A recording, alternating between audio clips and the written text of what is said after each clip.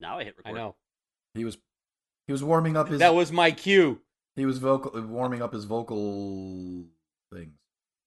My vocal tract.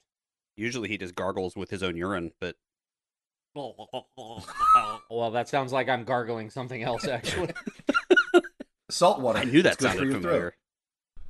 You are listening to the Give Me Five podcast, episode 190, Side A. Actually, they're no longer listening to the Give Me Five podcast after that opening. They stopped listening after my opening, We're just three guys talking to ourselves. which is coincidentally the same thing that Omar. I'm incomplete, time to deliver. In my head and on the streets, riding in the headlights. Phoenix out the flames and from the ashes, I could make myself a name. This is the Give Me Five podcast, a semi-entertaining show about some very entertaining things. This is a Side A episode, which means we're going to talk about pop culture, entertainment news, movies, music, books, Florida, kind of whatever the hell we want to talk about. My name is Dutch McCheese, and I'm joined by Grimace Dillon Hey, I really like French fries. and the Hamburglar. Give me your fucking Yeah, you got the burger. Hamburger. The Hamburglar, come on, own it. I can't. Give me This your best happens rabble rabble. Rabble. I will say, give me your fucking burger. How about that? Wow. He got oddly aggressive. That was forceful. I fear for my life. God. Little known fact: cheeseburgers and burgers and whatnot. Some of my favorite foods. He might have held a weapon in the air. And we'll discuss that later. Yeah, there was a moment for a little while back in high school that he was in fact a vegetarian, and I believe I was one of the people that was that got him to eat a hamburger or cheeseburger That does sound in familiar. Key West. Oh Yeah. my god, that's right. It was Key West. And was Yeah. that the downfall of vegetarianism? Well, that was It was the downfall of a toilet at a state park in Key West. that is true, and that was that was attempt one at vegetarianism. There was a second one, and that ended at a steakhouse. So There's a lot of things So- that end at steakhouses in Tampa. thank you. Shout out to Burn Steakhouse. If you have a shit ton of money to burn, go there. No pun intended. This week we're going to talk about the Netflix documentary This Is Pop, the new release The Hitman's Wife's Bodyguard, and Netflix emotional release starring Kevin Hart called Fatherhood. And I believe we're also going to discuss an old U2 album. Yeah, we're going to go back to 1987 for a reason. We'll do that. For a reason. Yeah. We're also going to very probably spoil some things for you because this is a review show. We're going to try to avoid major twists. I promise. I said try. So, if we're talking about something you haven't seen, read, or listened to yet, but you really, really are into and you don't want to get pissed off at us, then please use your own discretion. Maybe skip ahead or come back later because we don't want to mess with your enjoyment, listening, reviewing. With your listening pleasure. Mm-hmm. If I spoil the U2 album, well, then you haven't shit. you haven't been paying attention because it's been 30 plus years. But other than that, yeah, okay. Anything in the news? What are we doing? What's happening in the news? Anything? I got a couple things. They're kind of random. Okay. Let's start off with a little bit of a discussion here. Mhm. I don't know if we've had this discussion before. Rob, you're a theme park person. I am a theme park Omar? person. Omar, you have kids, so I think they might not be quite yet at the age where theme parks are uncool. I don't think theme parks are ever uncool. How is that possible? Yeah, I know, but there's people that pretend that they're not cool. That's But- fair. So there is going to be another movie based off of a theme park ride. But I don't want you to guess what it is because you might have seen the story, but if you could think about all the different theme parks and what rides you would like to see turned into movies, I was just wondering what you guys would be interested in possibly, seeing as a movie. Ride. Splash Mountain. Oh wait, Oh. Oh, so you're saying an existing ride that could become a Like movie, an not the existing other way ride around. that it could become could like be the Pirates of turned the into. Caribbean. Okay. Yeah, yeah. Oh, wait. Velocicoaster. Oh shit. The Hulk. No. You got to go the other direction. Spider-Man. Harry Potter and World, the no. Forbidden. Oh. Oh, No. damn it. Oh, the Hagrid one. Oh, shit. Wait. Y'all suck. Are we getting this wrong? I feel like we're doing this Men in backwards. Black. No shit. Oh, the one about the car with the Back to the Future. That's gone, sir. Yeah, I know it is. Don't The get me started Simpsons. on it. Wait. Maybe. Okay, how about this? Oh, I know what it is. It's it's at Magic Kingdom, the Jungle Cruise. That is actually coming out as a movie already, Yes, with featuring The Rock, and the trailer's pretty funny Yeah. actually. that's the one But you're talking that's about. not what right? that's not what I'm talking about. How the fuck is that possible? Okay. Because, well, since you guys are screwing this up, Well, I did a royally. good job. Okay. All right, fair enough. God damn I it. did a good job. Where's my thought treat? I got. You can email me a cookie because I deserve it. Nope. Scarlett Johansson will star in a film adaptation of the Twilight Zone Tower of Terror movie. Now, of course, Twilight Zone was a TV show, and I guess it was a movie as well. But they're making a movie based on the Hollywood Hotel. That's what it's called, right? There is already one. Yeah, well, the Hollywood Tower Hotel. Yeah. Hollywood Tower Hotel. There's already one with like Steve Guttenberg or something. See, wait a second. That's not fair. Okay. You told us that it was. I wasn't trying to get you to guess. I was trying to get God you damn it. to expand upon and try to figure out what you guys would turn into a ride. Rob, I call Like- shenanigans on this one. or buddy, into a because- movie. Like I would be like, shit, I want the Dole freeze thing as a movie. This is some bullshit shenaniganery. Thank you, Rob. I would just watch people eat that for an hour and a half. That thing's delicious. Wait, what are we talking about? The Dole whip. Oh, okay. Oh, man. Oh, wait, never mind. So, did you say Scarlett Johansson? Because whatever. Scarlett it is, Johansson. It was I'll just watch announced it. today. Fine. She's going to star in a film adaptation of Disney's Twilight Zone theme park ride Tower of Terror. It is written by Toy Story 4's Josh Cooley. Homer's No like, director I don't care is- what she's doing. If she's mowing the lawn, I'll watch it. I don't give a I shit. will watch that. Count me in. Take my money, please. So that's one little bit of news. Do we have any others? I see something about Pop Tarts here.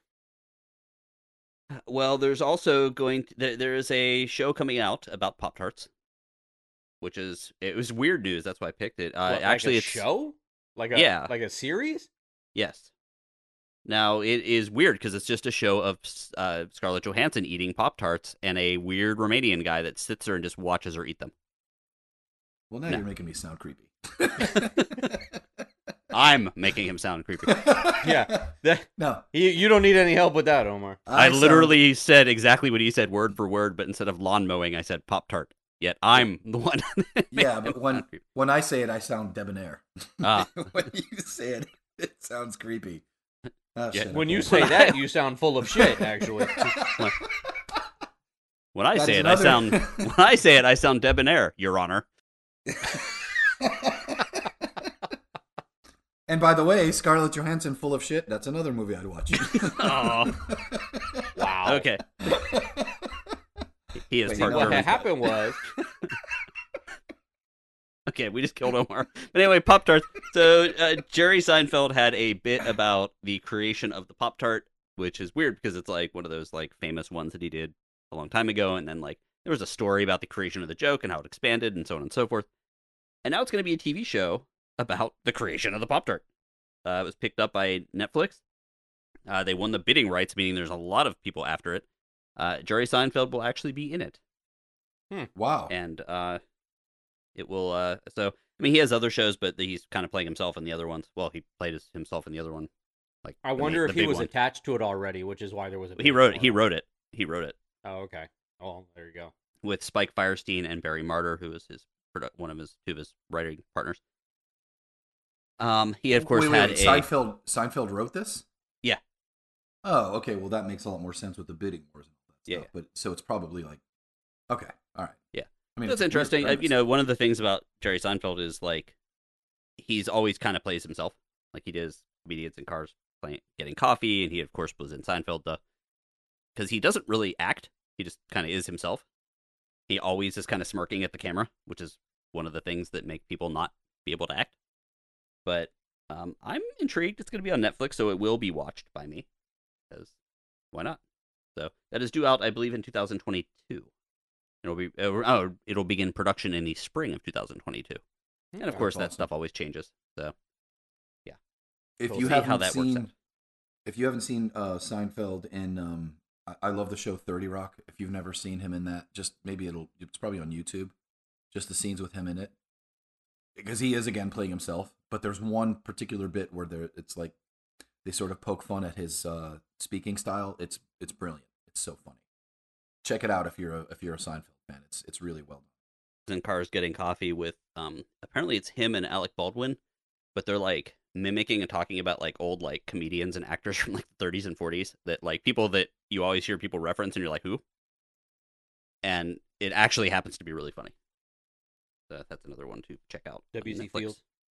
No, like really obscure ones. Like the ones that are like known for being debonair, like Omar is telling the judge and his and Scarlett Johansson's attorneys. In his stalker defense case. Yeah. Oh my god, I'm never gonna live that down. No, you've done way worse. Okay, so what else do we got? Okay.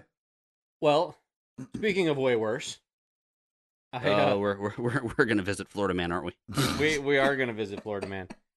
It's kind of like a moron Florida Man combined with a bad choice of victim. Well, let me ask you guys this: do you like your bagels? Yes. Wait, is this like a racist thing? No, Who no. are you? Do you like bagels? You're goddamn right. I like bagels. I Who meant hell the food. Yes, I'm a huge fan. Do you like toppings on your bagels, such as cream cheese? I do like cream cheese on a bagel. It's pointless without it. A light schmear. Life If is they- miserable without it. If they forget your cream cheese, do you then threaten to shoot the cashier?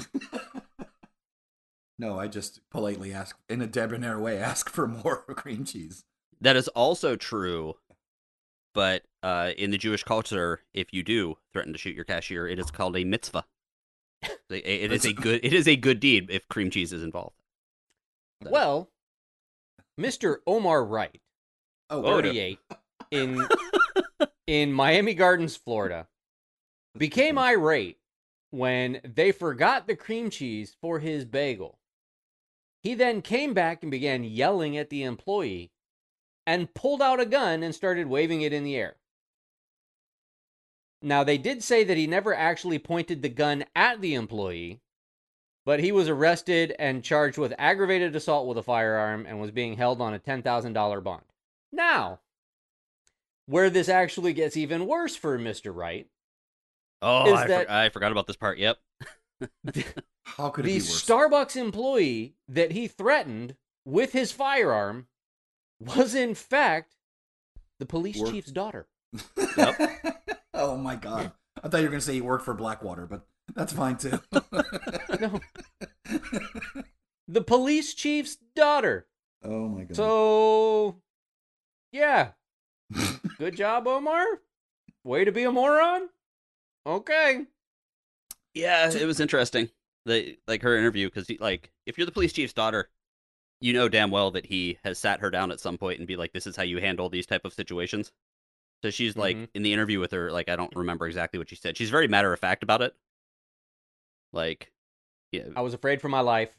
yeah, like the Blah, exact blah, things you're supposed to say, like not holy shit, but like, yeah, what? Just ask for more The cream police cheese. chief, by the way, is her mother. Oh, mother. Okay. So, yeah, just ask for more cream cheese. Also, I mean, as a side, if you really want a bagel and cream cheese, don't go to fucking Starbucks. And this is me. I love Starbucks. I had Starbucks Yeah. before we recorded. You bring your ass to a bagel place or a bakery. Thank you. Exactly. No, Starbucks gets the Einstein or the, Panera or something. yeah. If you're already there, fine. You get the microwave whatever. bagel from Yeah, Starbucks. it's not great. Yeah, you go to like Eisenblatt's Bakery or something like that. So Fair enough. excellent. Well, thank you, Florida Man, for being. Yeah. I mean, you're still not as good as the Moron. ultimate Florida Man, but you know. No, that's true. So No, whose name is Florida? yeah. So here's the deal: we do a podcast. You guys listen to a podcast, and we are thankful for you guys listening to the podcast. We also like bagels, and we go to the nice bagel shops. So we need, and the bagels fuel the I do like podcast. bagels. So we need a little bit of money to keep the bagel fuel coming. And the way we do that is we have a Patreon, and we'll talk about Patreon later. But our Patreon, if you give us just $5, that's like a bagel a month for us. We all split the same bagel. It's very cute. It's like a 3-way Lady and the Tramp situation. We all kind of start at one end of the bagel and just kind of eat our way till we meet in the middle. It's very cute. But it But- keeps us close. It does. So, for just $5, you guys get invited to our chat. You guys get to feel good about helping our show. You guys get a special birthday episode, which again, there happens to be one coming up later, a birthday top 5 list coming up today. There are other benefits as well. You can check us out at patreon.com/giveme5podcast.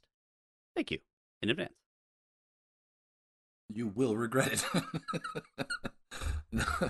You will. So we got a couple topics here. I think we should just roll right into them. Okay. Rob, why don't you depress us a little bit first, if that's okay, with fatherhood? Well, all right. So I was scrolling around Netflix, and I love a lot of the Kevin Hart stand up. So when I see something with Kevin Hart on it, I'm like, oh, what is this? And so I watched the trailer, and I'm like, oh, I don't know that I want to watch this, but I gave it a shot, and I'm glad I did. It's the movie in question is called Fatherhood. It was released on June 18th of this year, 2021. It's on Netflix, like I said. It's directed by Paul Weitz, and it stars Kevin Hart, Alfre Woodard, Lil Ray Howery, DeWanda Wise, Melody Hurd, Paul Reiser, Anthony Carrigan, Deborah Ayorinde, Frankie Faison, and Thedra Porter. And So this is, by the way, currently the #1 streaming movie on Netflix. and I understand why. I mean, my first thoughts on this, like 5 minutes in, I'm like, oh my God. What the fuck, Netflix? What are you trying to do to me? I mean, this movie really tugs at the heartstrings very, very hard. But in addition to that, it's very heartfelt. And I'll be damned if they didn't make an extremely emotional movie lighthearted and funny at times. I was like, what? And so the movie wasn't just an entire depress fest, so to speak. You know, and that might be a function of Kevin Hart being in the movie. And I got to say it might be because I haven't seen a whole lot of his like movies. You know, maybe I just haven't seen his entire repertoire, but I was unaware that he could do drama. And damn, he nailed it. I don't know if I've seen him doing drama. I've seen him do action comedy. Yeah, I mean, comedy. I usually see him in action or in comedy or sometimes like a off action comedy where he plays like the hysterical. "Ah." Yeah. It's funny because Kevin Hart, like, I don't see him as. I mean, this movie seems really heavy. Like, he's done things like Central Intelligence, where he's kind of the straight man almost in that movie. Like, The Rock is like the goofy one, or at least that's, from the point of view of the audience, you see that. So I was really surprised with this movie how heavy it seems. Well, but it's see, not a movie that I'm but gonna see, watch. in that I don't movie, think. even though he's playing the straight man in that movie, he's still the comedy of that movie. Because it's his reactions to The Rock that are the funny part. So he may be the straight man, but he's still the comedy driver in that movie. But that's what I'm And- saying is he's and- not the funny he's not the deliberately funny one. He's like the Well, what the but fuck see, is going on? I Am I think wrong? he is. I think he is deliberately funny. But he absolutely drove this movie. I mean, Got you it. could feel his heartbreak, the despair, his frustration, and you could feel his love. I was surprised that I liked this movie as much as I did. If you're in the mood for a tearjerker, I would definitely recommend it because this will get you to well up. And Omar was asking if Greg had seen this, and I'm like, there's no way in hell that Greg has seen this movie. And that's right. And I mean, one Yeah, thing that I loved I don't about this like movie movies that was make how me feel well my I own connected feelings. with the main character, despite actually not having children or being married. This was actually a really good movie. It. I mean, I don't want to say it's along the same lines as Notebook because Notebook really didn't have the comedy value that this movie had. Because this movie actually took you on a roller coaster. I mean, there were times that you were smiling and laughing, and there were times that you were damn near next to tears. And I, it was a really good movie. That's funny that you say that because that's what it's like having kids.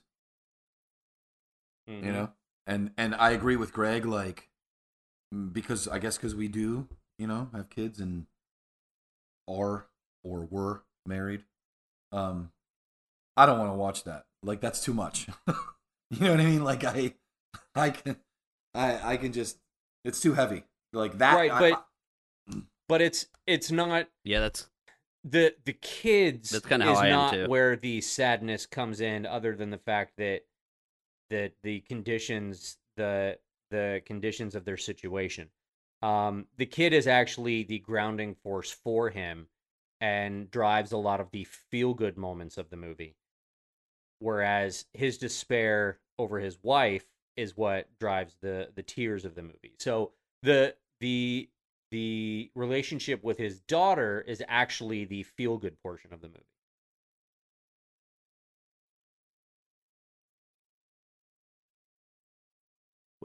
What's interesting is that this movie is Oh, written and okay. directed by the guy that wrote and directed American Pie. Mm-hmm. So you can kind of see where the comedy value comes in, and of course, And where I gotta believe that 20 there's years of a growing little up bit of Kevin Hart in coming, the script as well, I guess. because a lot of some of Kevin's dialogue, especially when it comes to the funny parts of the movie, sounds like it's all Kevin Hart. It sounds almost like his stand up. And it's pretty funny. Okay.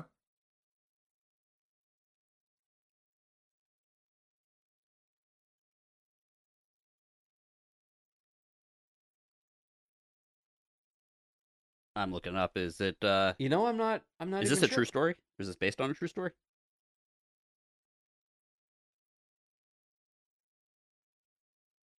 Yeah.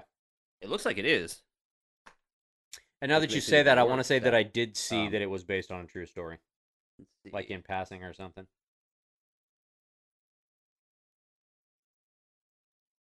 Yeah, high school, March 24th, 2008. High school sweethearts Matthew and Liz Logelin became parents, and then 24 hours or Mhm. 27 hours after Maddie's birth, Liz unexpectedly died after suffering a pulmonary embolism.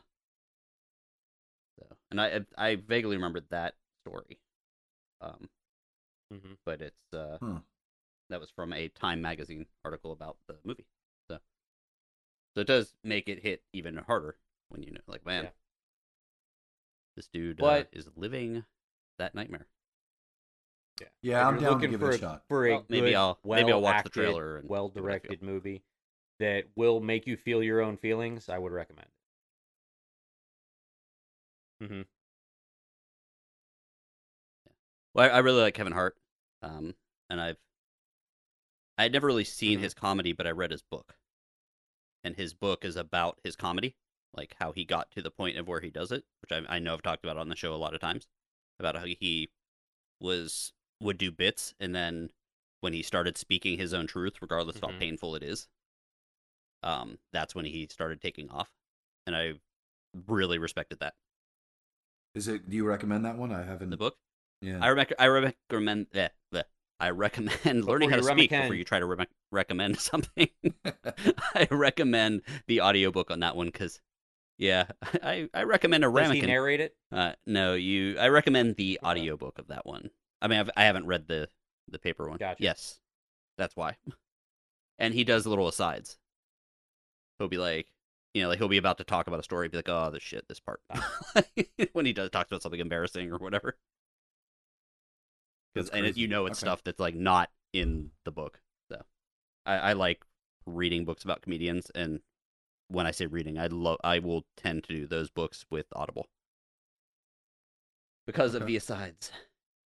So, well, I guess let's go from that to let's talk about the Pop documentary. This is Pop on Netflix, and we're gonna see if we get this one right.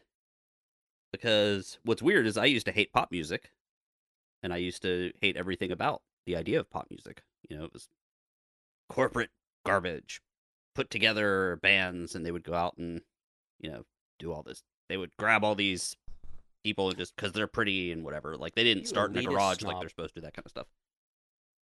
And then I'm sure Omar was probably kind of in the same place Absolutely. back in high Sure. school, college. Yeah. It's like, you guys, you're Yeah, just but if the songs look were good, still and good, then they put some production value on you and whatever. And yeah, but I don't know. But then I got a little older and I worked in pop radio. I was as you worked at Zeta, Omar. I worked at Y100 Correct. for the most part. And it for a while it even got worse because there was all these like pop rock bands out there that were doing stuff like that song "Story of a Girl," and Oh, terrible. And That's a terrible song. yeah, and like I had heard the song early because of just going to concerts and things like that, and I was like, this band was heavier before. What's up? Or like download it from Napster or something. You're like, this is a different version of the song. It's like, oh yeah, they softened it to put it on pop radio. They took out the electric guitars or something. Right, Huh? and it's interesting because working at a radio station made it worse for me. Yeah, it did. and Zeta was like a rock station, like Chili Peppers and stuff, and it's like seeing that end of the business made it was bad. Yeah, and and I remember one time I was, like I was not interested in the sales department, which is why I don't still work for a radio station because that's where I was stationed, so to speak. And I remember talking to the person that picked the music that would go on, so the program, not manager, but I Program forget what director. program director. Yeah, his name was Rob something. But I remember him telling me every week, like we would just talk, and I'd be like, "Oh, okay, so what are the top 10 songs going to be this week?" And he would nail them every time. And it was like across the United States. Huh? Oh, you got it right again. He's like, yeah, because we all determine what it is by how many times we decide to play it. I'm like, oh, so it's like, yeah, we're gonna play this 100 times a day, so it's gonna end up being number one because we said it. Like, oh, well, that's kind of lame too. It's not like in the back of your mind, you kind of are like, oh, these are people requesting songs, and then they do some algorithm with how many songs people are buying and all this stuff. But that's not true though, because when I was at Zeta, some of the people requesting songs were me pretending to be at work somewhere. Yeah, there you go. See, Literally. this is the behind the scene stuff that you guys Yeah. are tuning in for. And I was literally in the freaking music in the studio, like in the booth next to the actual sound booth, calling so that the DJ had somebody to talk to and requesting the Chili Peppers, which they were going to play anyway. Because I could Yeah. tell you as soon as our show was over, I could tell you the next 5 songs almost in order pretty much every day. And I didn't know, I wasn't a program director. I didn't, but it was just the same freaking setup every day. It was the same order almost in order. So that was then, and then years later, if you look at what I listen to a lot of, there is some pop that has made its way into there, and I find it fascinating that things like the Backstreet Boys, like I don't like the Backstreet Boys. I've met some of the Backstreet Boys. I've met some of NSYNC. They were super nice dudes, like extraordinarily generous.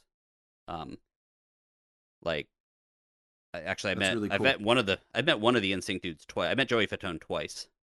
One time getting off of the Great Movie Ride at Hollywood Studios, He was there. He was there. Like they were loading him on because he was a celebrity, so they were going to load him on. But like, oh hey. And another time, he actually went to a charity event that wasn't doing very well that I was part of, and he bought every item there so that it didn't fail. And then just bought every item and then left. It said donate the items to the charity too. I was like, dude, you're awesome. That's really cool. Now, this documentary, I've only watched a few episodes, and I guess I'll say the one complaint I have is that there's no real thread that kind of travels through all of them. So the first one is about Boyz II Men, and I like Boyz II Men, and that was like the one, I'll say, pop band that I really actually didn't mind back in the day. Like, I'm not sure if you guys did. I mean, like, I was a straight up metalhead in high school, and I loved Boyz II Men. Yeah, and see, I didn't consider them pop. I considered them R&B. Yeah. And that was the thing, like, they really talk about that, was they were an R&B singing group, quartet at the time, and they were found by Michael Bivins from Belle Biv DeVoe, formerly, of course, of New Edition, and he packaged them as a pop band that was really good R&B. That was just that was his angle on it, and it worked, and it took off. The next one is all about autotune. So there's this whole thing with T-Pain that they talk about, and he's talking about how T-Pain kind of blew up by following the autotune thing that Cher did on Believe, and then like everyone was like, oh, okay, well that's just lame. You're just doing this weird thing with your voice, and everyone like belittled him, and he kind of like, people would make fun of T-Pain, but then they would stick him on his songs because he was using autotune and his voice is like as an instrument in all these other rapper songs. And everyone like mocked it until like Kanye West came out with an entire album of it, and everyone's like, oh, he's a genius. T-Pain's like, the fuck? Like literally. I always liked T-Pain. Like I just thought that song "I'm in Love with a Stripper" made me laugh because it was just so straightforward. It was just like, yeah, I'm in love with a stripper, great. And like, it's just funny hearing him basically be like, seriously, like, my voice was the instrument, but I still wrote the song, I still wrote the hooks, I wrote the beat and produced it and whatever else. So back off. There's also an episode about Sweden, and it kind of follows the thread. This is the third episode. It follows the thread between like ABBA to, well, this is the second time for you people out there that are listening that we're recording this, because for some reason it stopped recording. But so I would normally be like, what was the next big band? And that was Roxette in the late 80s, 89, 90, I guess. And then Ace of Base took over. There's a really kind of interesting story there with Ace of Base they knew there's a producer they liked. His last name is Pop. I forget his first name. And they wanted to, get him to do their stuff. So they gave him the tape. He put it in his car, and it got stuck in the cassette player for like 3 weeks. And so finally he's like, well, I guess I'm going to sign. He in fact did see the sign on that one. It opened up his eyes, and he was like, yeah, I'll record your stuff. And they were like, okay, let's see how this works out. And it came together really well. And then it got to the point of where there was like all these bands coming to Sweden from America to record at this little studio. And it's a studio you heard a lot about, and then when you actually see it, it's crazy. It's like this little like tiny building. It's like, man, the Backstreet Boys recorded there, and Britney Spears, and NSYNC, and all these other like huge boy bands recorded there. So it's interesting from that respect. The next episode, which I'm probably going to watch tonight, is the country pop one. So it's interesting. I very much like the documentary. Mm-hmm. It is out of order, I think.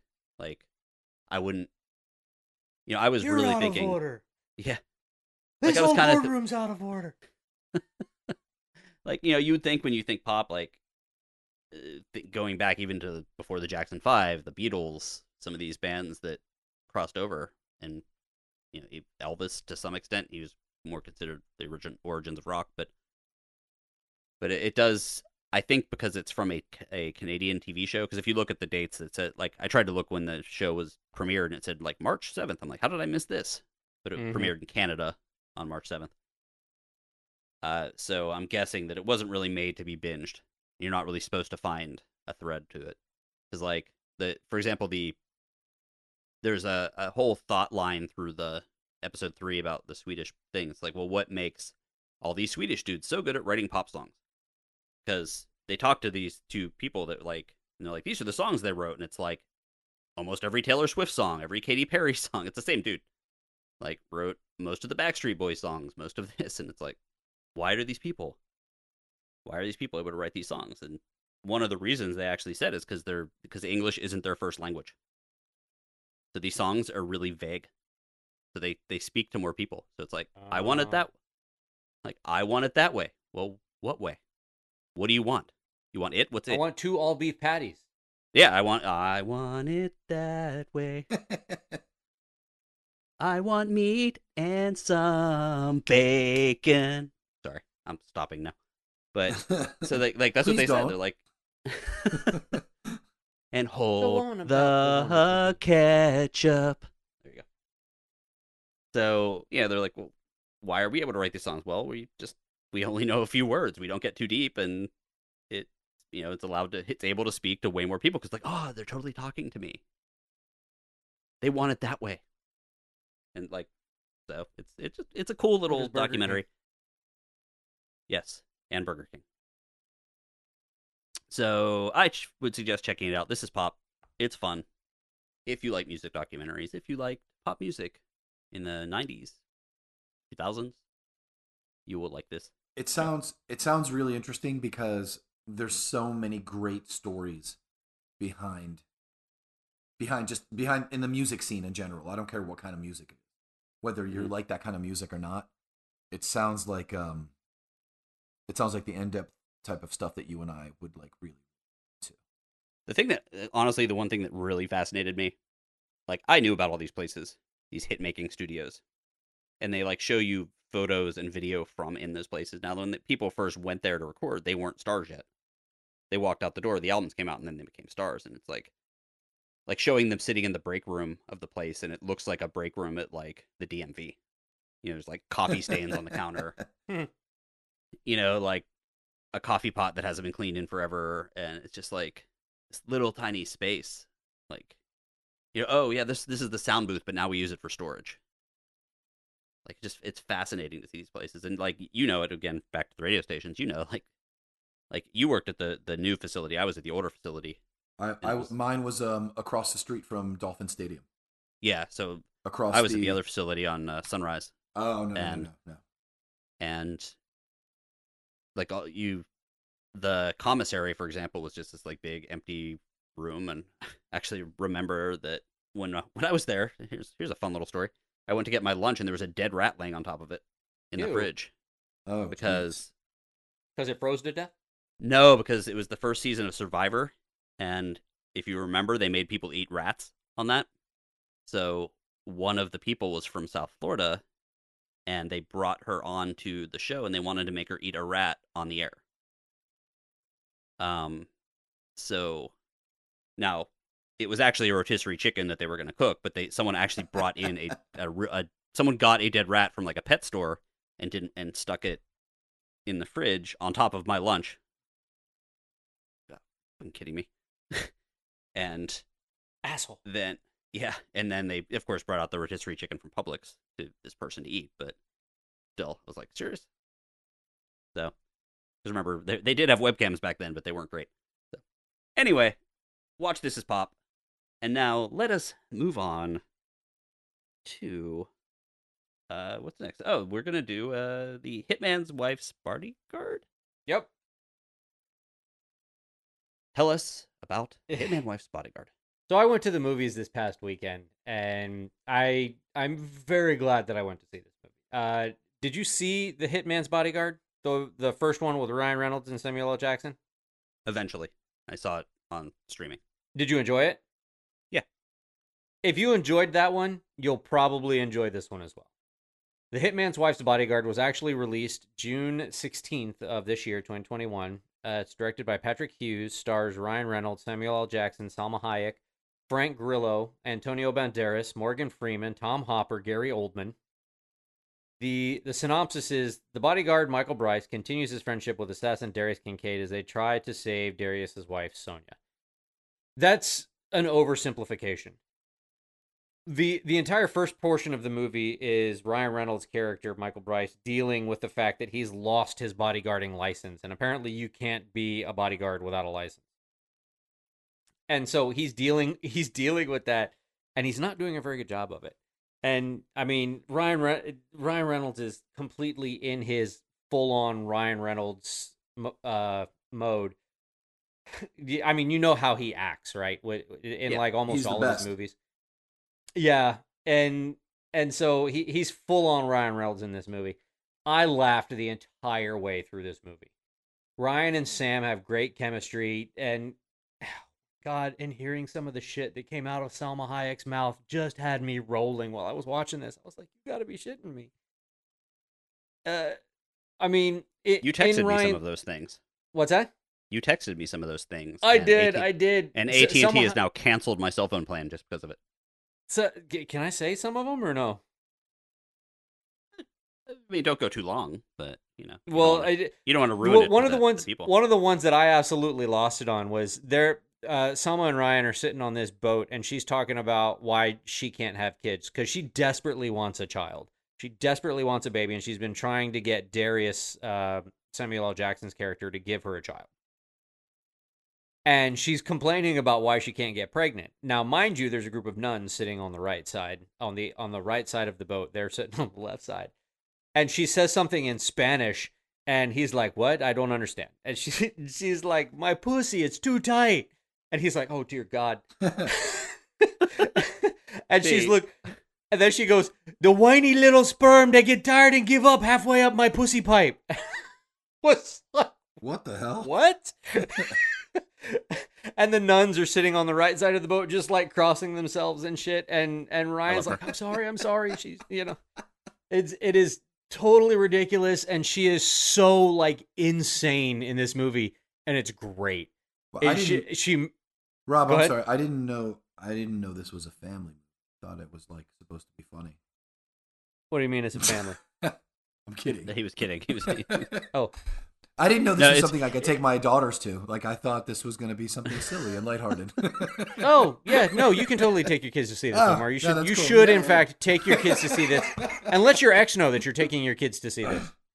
Oh, yeah. That's not going to provoke legal action in any way. He's all like, I told him to take his kids.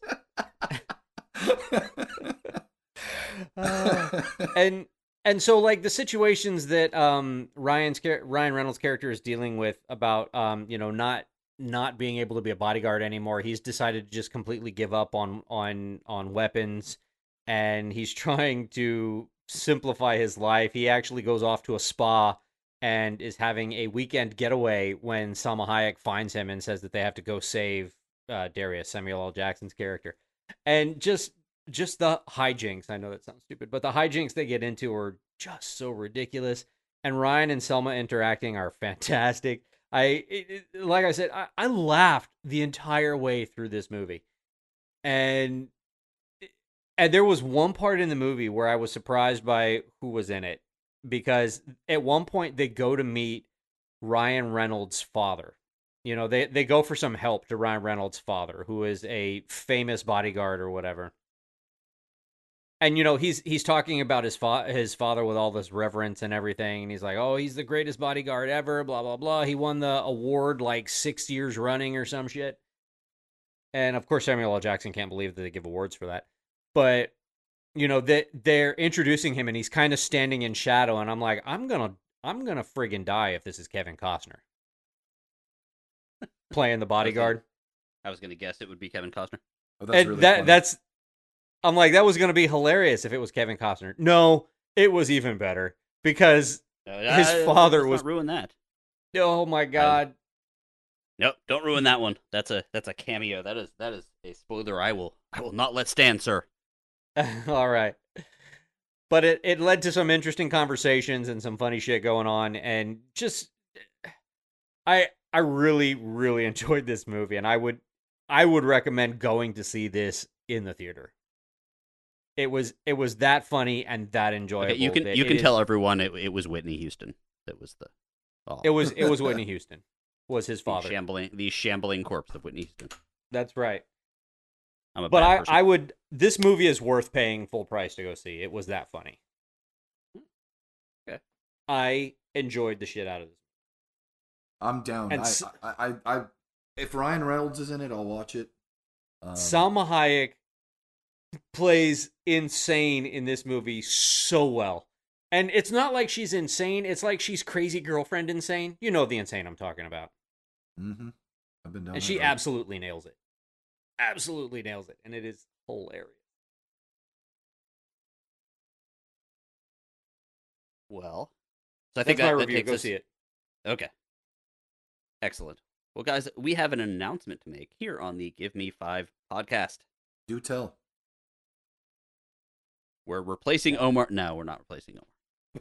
with, Yeah, So- with a mannequin from Macy's. Because Those things are cheap now. That comes alive. they have more personality. So And better computer reception. Ouch. No, now that so we hurt, are. buddy. Yeah, that was too real. That was low, too buddy. real. Yeah, true. So, we like to, on our side B episodes, we like to go back in time. 90s movies, 80s movies. We did a couple 70s movies. We did A Sound of Thunder. Jesus, I can't escape That was not fun. Yeah, movies about going back in time. But anyway, while we were looking at Omar. up some movies, I just happened to notice that the summer of '87 had just a fun lineup of movies. So we decided to go back, and for our side B episodes for the summer, we are going to take you on a trip through 1987. We're going to basically watch the movies that came out the summer of 1987 in approximately the order and time that they occurred. Now, we are starting a little bit late. There was a couple weeks that didn't have any movies. There was a couple weeks that had 2 movies. So this week, we are starting with Predator. And I came up with a little bit of a teaser for you people out there to hear. In a world ravaged by yuppies and garbage pail kids, a time where the rhythm was gonna get you. The Scorch, What are you doing? I'm recording Give Me 5 Summer of 87 trailer. No. I mean the thing with your voice. That is my voice. The mic brings out the badassery. Now get out of here. More like dumbassery. Go. In a world ravaged by yuppies and garbage pail kids, where the rhythm was gonna get you, the scorching heat of the summer brought with it cinematic glory. Ooh, Glory. I like that movie. Shh. Aliens and sharks hunted humans for sport. Oh, hell yeah. Police officers, some robotic, and some by the book, kept criminals at bay. I'll be back. Wrong movie. Nerds and babysitters led us on great adventures, Oh, she's hot. and Superman saved us from nuclear annihilation. That's a bit dramatic. It was. I mean, it was. And there were Care Bears and rappers saving old people too. We're going to replace you with a helper monkey. Every Monday this summer, the Give Me 5 podcast will bring you back to the summer of 1987, reviewing and reminiscing about the movies that came out that week, but 33 years ago. Join us on your favorite podcast provider. And be excellent to each other. Wrong year. Now, in honor of the summer of 87, our historian of the group is going to do a quick review each week of something else from 1987, because there was more than just movies that came out that year. And this week, what do you have for us, Omar? Summer of '87. Nothing really rings a bell. Dramatic. Oh, no, wait, I'm sorry. Where the Streets Have No Name, I Still Haven't Found What I'm Looking For, With or Without You, Bullet the Blue Sky, Running to Stand Still, Red Hill Mining Town, In God's Country, Trip Through Your Wires, One Tree Hill, Exit, and Mothers of the Disappeared. Does that ring a bell? Anybody? Anyone? Anyone? No, It does. not even remotely. Those. Let's see. Those. Those are Mhm. subtitles of Bible stories. Actually, with this band, that might be true. Actually, Yeah, that's true. yeah. That's the track list for the Joshua Tree by U2. That's interesting. Yeah, So the same summer the Predator came out, we also had the Joshua Tree come out. That's actually kind of correct. crazy pop culture year. Absolutely, and actually another record that was really big at the time, I believe, the same summer, the same time period was like things like Appetite for Destruction, stuff like that. Like it was a huge year for movies and music. Um, the Joshua Tree, I remember at the time, I think I even remember specifically that year, on MTV, which at the time was huge. Like that was the thing, yeah, right? Speaking of the pop culture video show that you had been watching, the Joshua Tree, if I recall correctly, came out as like that was like the number one album of the year. Um, It was. I you might say this, but there was a song on it that was actually like the most requested song of all time for a very long time. I'm gonna say, was that back when MTV actually still had music on it? Correct. Correct, and it could make or break you, you know, that back then. Yeah. I think it was. I think the most requested was "With or Without You," wasn't it? Yep. It was for a really long time. Like that album, Like, that song dominated that year. Like that won over that won over "Welcome to the Jungle" for Song of the Year. That year, I remember that. Like the person we're going to talk about in a little bit won't remember that because he wasn't there yet. But yeah. you know who you are, buddy. But but I remember being actually disappointed at the time because I was young enough to like not really appreciate what I was hearing. You know, like I was a Guns N' Roses fan, but not like a U2 fan yet. But this is the record that this was their, I believe, fifth album. I want to say this one is after fourth album. It's after War Unforgettable Boy. Fire. Well, War Yep. Boy, Unforgettable Fire, right? Am I missing anything? Mhm. And then Joshua Tree.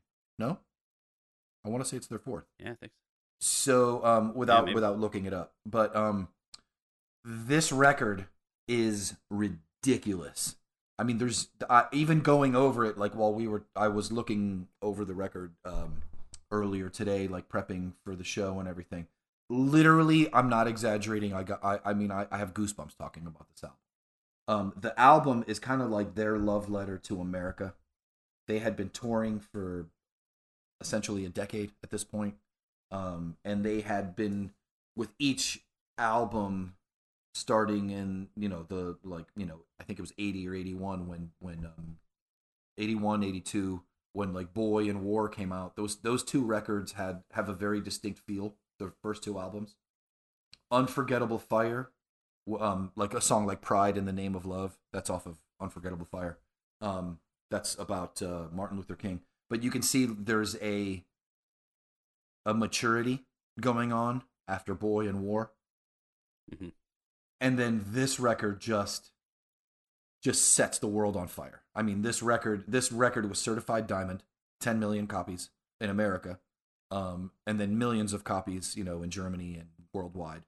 I remember being fascinated. You mentioned it was a love letter to America. I remember being fascinated that when I first realized that Joshua Tree was a place in California, because I didn't know that at the time. Yeah, I didn't know that either. Yeah, And I was like, The I thought picture- it would be someplace in Africa based on the picture or something like that.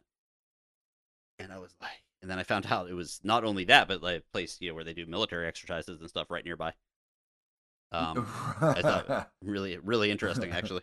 The tree on the cover of that record, I just found out as I was researching this, that tree died in 2000, back in the year 2000. That tree is no longer there. the one that's on the cover of the Joshua Tree album. Sad. Yeah, that's really crazy. But this is just one of those albums that marks a time period, and you can't really ever go back to it. It's one of those things that everything just clicked. Which, for those of you that were there, or for those of you that are U2 fans, this is kind of like their pinnacle. I mean, Achtung Baby came later, like in 90 or 91, when Achtung Baby was released, and that's huge. That's a fantastic record. It's a huge album. But this is the one that broke them into superstardom. You know what I mean? Like, this one catapulted them into the Achtung Baby and Pop and everything that came after, you know, All That You Can't Leave Behind and all that stuff.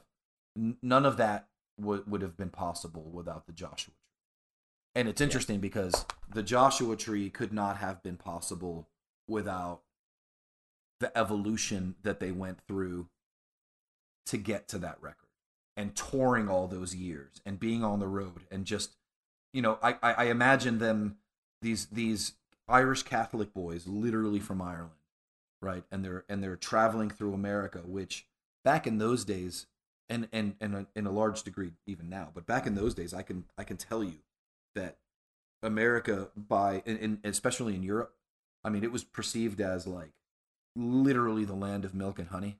So for those guys to be traveling up and down, you know, east and west across America, to just look out their bus window and just see America, it must have been, to them, they must have felt like the most, and in a way they were, the most successful people on earth, just to be able to do that.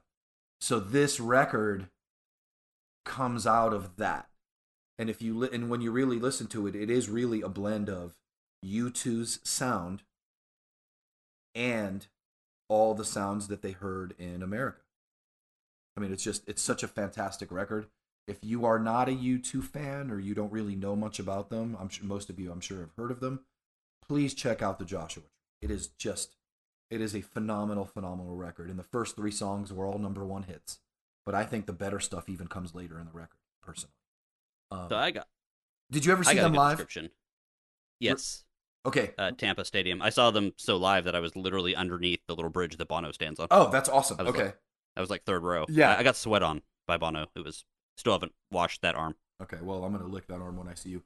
The really cool thing that they like to do, because I read a biography about them real quick.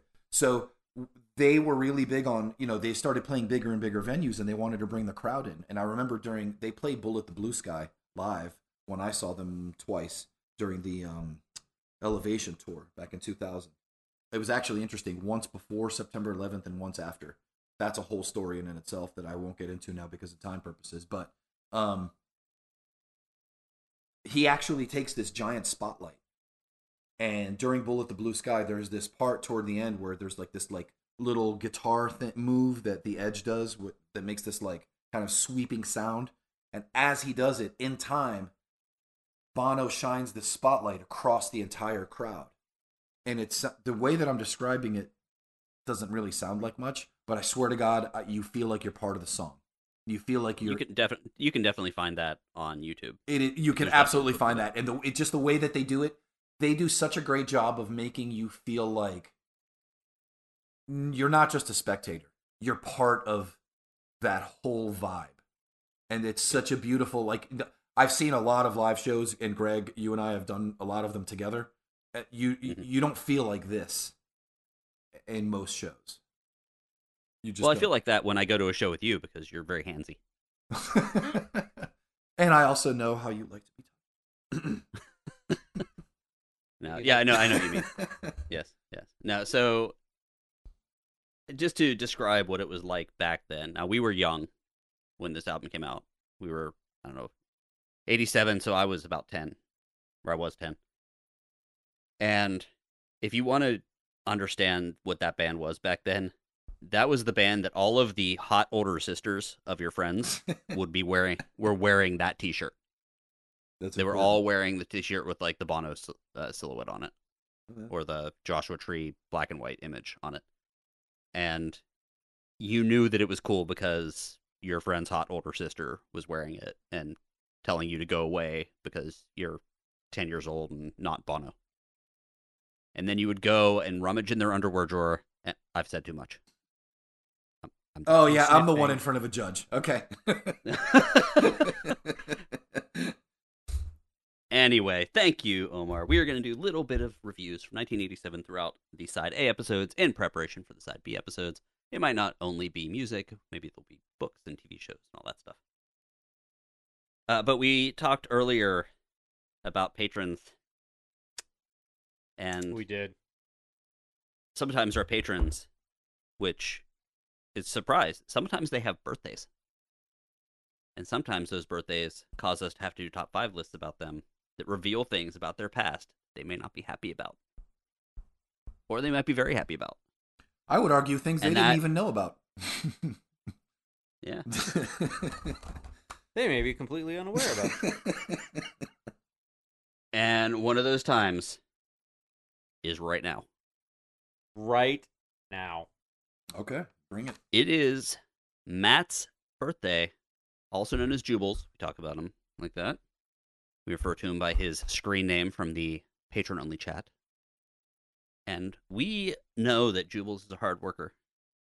And we know that he has had exactly 15 other jobs before his current job. Just 15, which is a coincidence because there's 3 of us making top 5 lists.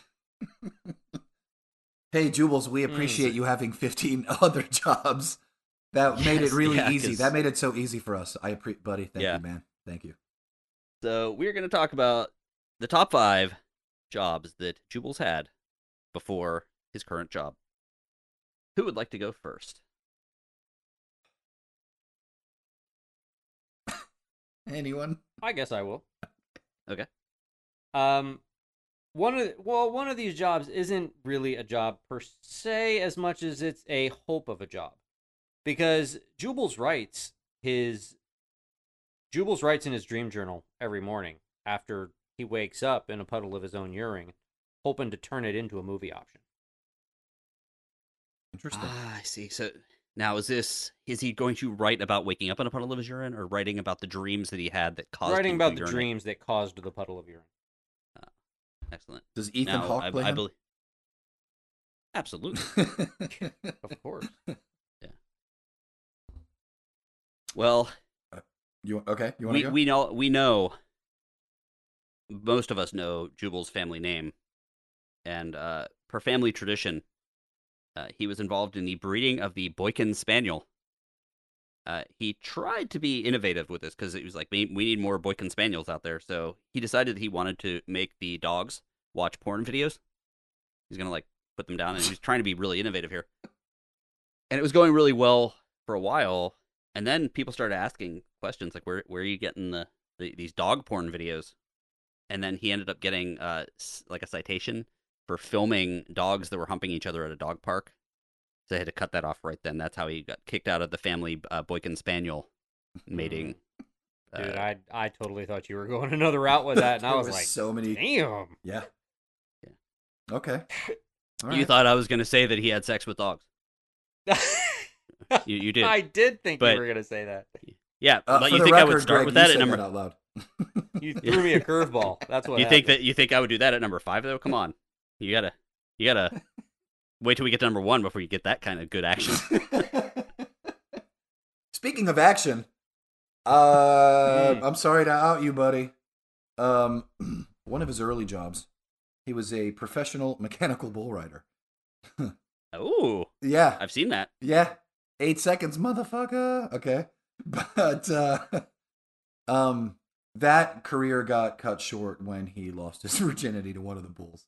So Wow, did he now? Yeah. Now it's more therapy than anything, but he had to move on to another career. It was That explains so much. most likely taco. So. So explains Well, so very much. speaking of tacos, at taco festivals, he does like to dress up and pretend to be the porta potty valet attendant. That's weird. That's a weird job. It is. Like, It really is, and nobody really understands why he does it. It's the Jubles. yeah. And gross. It's super gross. Now, I actually know him. We've hung out in person. Rob has met him in person. Omar, you have not. I have not. But if you look at him really closely, you're going to notice that his right arm is much stronger than his left. Like it's been used for something. Well, this is based on one of his early jobs. So he used to have a job, Mm. and it strengthened one of his arms because he would use it vigorously, and it was a big like vigorous workout. He would put a smile on everyone's face when he did it, and he usually left, and he ended up quitting this job because he would always go home sticky. Mhm. He would scoop ice cream for people, Yep. and it was a scoop. That was a scooping arm, so that's why his right arm was much stronger than his left. Is that why? Mm-hmm. Yeah. Chicken or the egg? No, I don't think that's why. I think that was purely coincidental. That's my thing is, which came first, the ice cream or the or the Jubal's cream. or the jerking off of Boykin Spaniels. There you go. There it is. And there's the theme for the day. And there we have it. Okay, that's fair. The rest of mine kind of have a theme a little bit as well. He would have loved, actually. People don't know this. This is don't tell anyone. He would have loved to have been a movie critic in the 80s, but he wasn't fucking born yet. So he's got to listen to us critique things that are terrible. Wow. Yeah, that's true. Youngsters, Mhm. a whole lot of them. Well, Right. he also, incidentally, portrayed a little talent of his into a short-term gig as a methane production plant. He did have a habit of secretly sniffing and cataloging his farts. And trust me, you will never have one worse than the El Mejor Tamale incident of 2004. I just did the sign of the cross. Mm-hmm. You can't see because the cameras are off, but I'm doing. I don't even do it right, for reasons. But For a reason. yeah, but El Mejor Tamale was And not a good time. And incidentally, that was the one that got him fired. Yeah, understandable on that one. Did you know that he was officially in charge of putting the holes in the bagels at his family bagel shop? Oh my god. Every did. bagel would come out, he was in charge of that. Until people are like, man, he's really good at that, and the holes are perfectly sized. They're not too big. How are you doing that? And then someone walked into the back room when he was doing it and realized that he wasn't using the bagel hole spacing device. He was using something else. Okay, Greg, what was he using? A pipe from the toilet, no doubt. Sure. So yeah, that's why I was let go of that job. We don't talk about those things; they're unspeakable. It is a pipe, though. True, it's true. A lot of bagels conversation in this episode. Because they are delicious until Matt gets a hold of them. Or until you forget the cream cheese. That's true. That's fair. Did you guys know? Do you know that about his current side gig? No, He's a movie critic. You didn't hear about this? He talked about it in the. No, so he wanted to be one, but he wasn't alive in the '80s. So he actually got a gig doing it. But he's doing it now. Yeah. Another thing about him that you guys don't know: his affinity, much like myself, for Scarlett Johansson. Also, a little known Go fact. on. So This again. yeah. Well, hey, you know what? This is not me. This is Jubal's this time. Okay, it's got nothing to do with me. Sure it is. Okay. He wants to critique the upcoming Black Widow movie, but he's needs a note from his mom to get into the movie because it's PG-13. Oh. Wow. Jubal's in our chat room. He mentioned the year he was born, and it actually broke Omar. Yeah. For those of you on the outside looking in. It makes sense to us. That's why it's funny, Well, And him. or not. For those of you who remember Malls, he actually had he actually had a job at a mall when he was younger. And it was at one of those magic picture booths. You remember those? Yeah, Yes, yeah. Oh, I do. yes. I do. Those books. where you yeah. where you stare at the picture Mhm. and the It's a image sailboat. comes into and the image comes into focus. I've never been able Yep. to do that, but yes, it's a painful memory. He actually was let go from that job after repeatedly staring at those 3D images for a long time and giving himself a headache before he realized it was just static on a TV. That's That fair. was before he went to college, I think. No, it wasn't. Well, if you might still be able to get it if you go to Amazon, because it was released a while ago, but it's still out there. He is the author of the travel book 100 Couches to Crash On, a travel guide for those of you who really like tequila. That actually sounds pretty good. Yeah. So he wrote that book. You should check it out. The couches are still there. Some of them have mystery stains, but he did write the book. Okay. He did actually get a hold of a time machine once. Little known fact. He spent some time making his cash illegally. He was a street tough as a 1980s gang. Oh. But I'm sure he's a tough guy, but it was more for the leather pants and mesh t-shirts. Really? Yeah, everyone's got their own style, and I'm not here to judge you, is what I'm saying. Except we're totally judging you. Absolutely. Well, I will say that he has made arrangements for the future as well. Because, He's smart. yeah, He's trying. a good little Jewish boy. He's a mensch, as we say. Yes, he's trying to make sure his family is taken care of. He has donated his body to Taco Bell because he loves tacos so much. He plans on being Taco Bell's first kosher taco. Ooh. It's got like a taco inception, too, because his body is mostly made of Full of his tacos. body is mostly made of tacos. Yep. That's a lot He's of like taco in each 90% bite. taco, where we're like 90% water. Jubles, I will have you know that if you were a taco, I would in fact eat you, and I say that with the utmost respect. So this is interesting. Wow.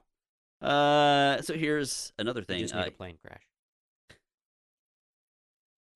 Alive. Wow, you went with an alive reference. Interesting. Yeah, that was I went unexpected. cannibalism. Yeah, that we didn't You see did. that coming. Just like that mountain. Sorry. That you didn't see coming. Ouch. Anyway, so Jubal's actually he's a nice boy. He goes to assisted living facilities and he helps depressed old women and men, by the way, out by tenderly making love to them. Oh my. Oh, hold on. Is it a job if you don't get paid? Actually, I think that's just a hobby. If you do it for the love, Oh, okay. is it ever a job? Yeah. No. Okay. So hold on. Hold on. Let me switch here. Yeah, he worked for Publix. So that's what I got now. That's fair. Speaking of tacos, this is the last one. Is this the last one? Is this number 15? Yeah. This is the last one. Should we do a drum roll or something? Like I don't know. This is a big one though.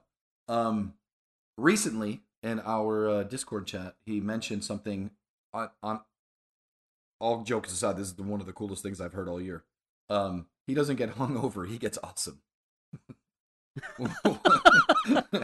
Okay, that's a quote. That's a paraphrase. He's going to be a tequila taster at an all-you-can-eat taco place as soon as he's old. I think it might be this year. Actually, he might be able to be. I don't think so. We've got a few years left. Yeah. You are Nice. young, dude. I also think that if that shirt doesn't exist, it needs to. I don't get hungover. I get more awesome. That's true. Yes. We need to put that on our shop. That is absolutely true. That is a fantastic quote. That had me laughing all day. And give him some of the credit there. For sure. Well, I think that takes us out of the episode here. I will. I'll just do this here. Remember, check out Monday, our Side B episode, the first of our Summer of '87 episodes, where we are going to talk about Predator. And of course, we do our question of the week, which is how many ways can I misspell Predator in the notes? A lot. Just But anyway, if you want to contact us, you can check everything out at gimme5podcast.com. The thing that helps us the most is you could like our podcast and subscribe it and review it on whatever podcast provider you use. I did notice something the other day. We had a perfect review thing going on, and we had someone gave us a 1-star on the thing, but I believe it happened when we first started, so I think it was the other Give Me 5 podcast. No, that was but me. it disappeared. Actually. But it disappeared. Yeah, it was you. fuck these guys. But it disappeared for a while, and when I saw it pop up, I was like, well, where did that come from? And it now I have to go hunt down these people that did a podcast for like 3 weeks that had the same name as ours, and then gave us a bad review because it was gone for a while, and then I think Apple changed their algorithm and it popped up again. So, yeah. But We anyway, totally outlasted those assholes. yeah, we did.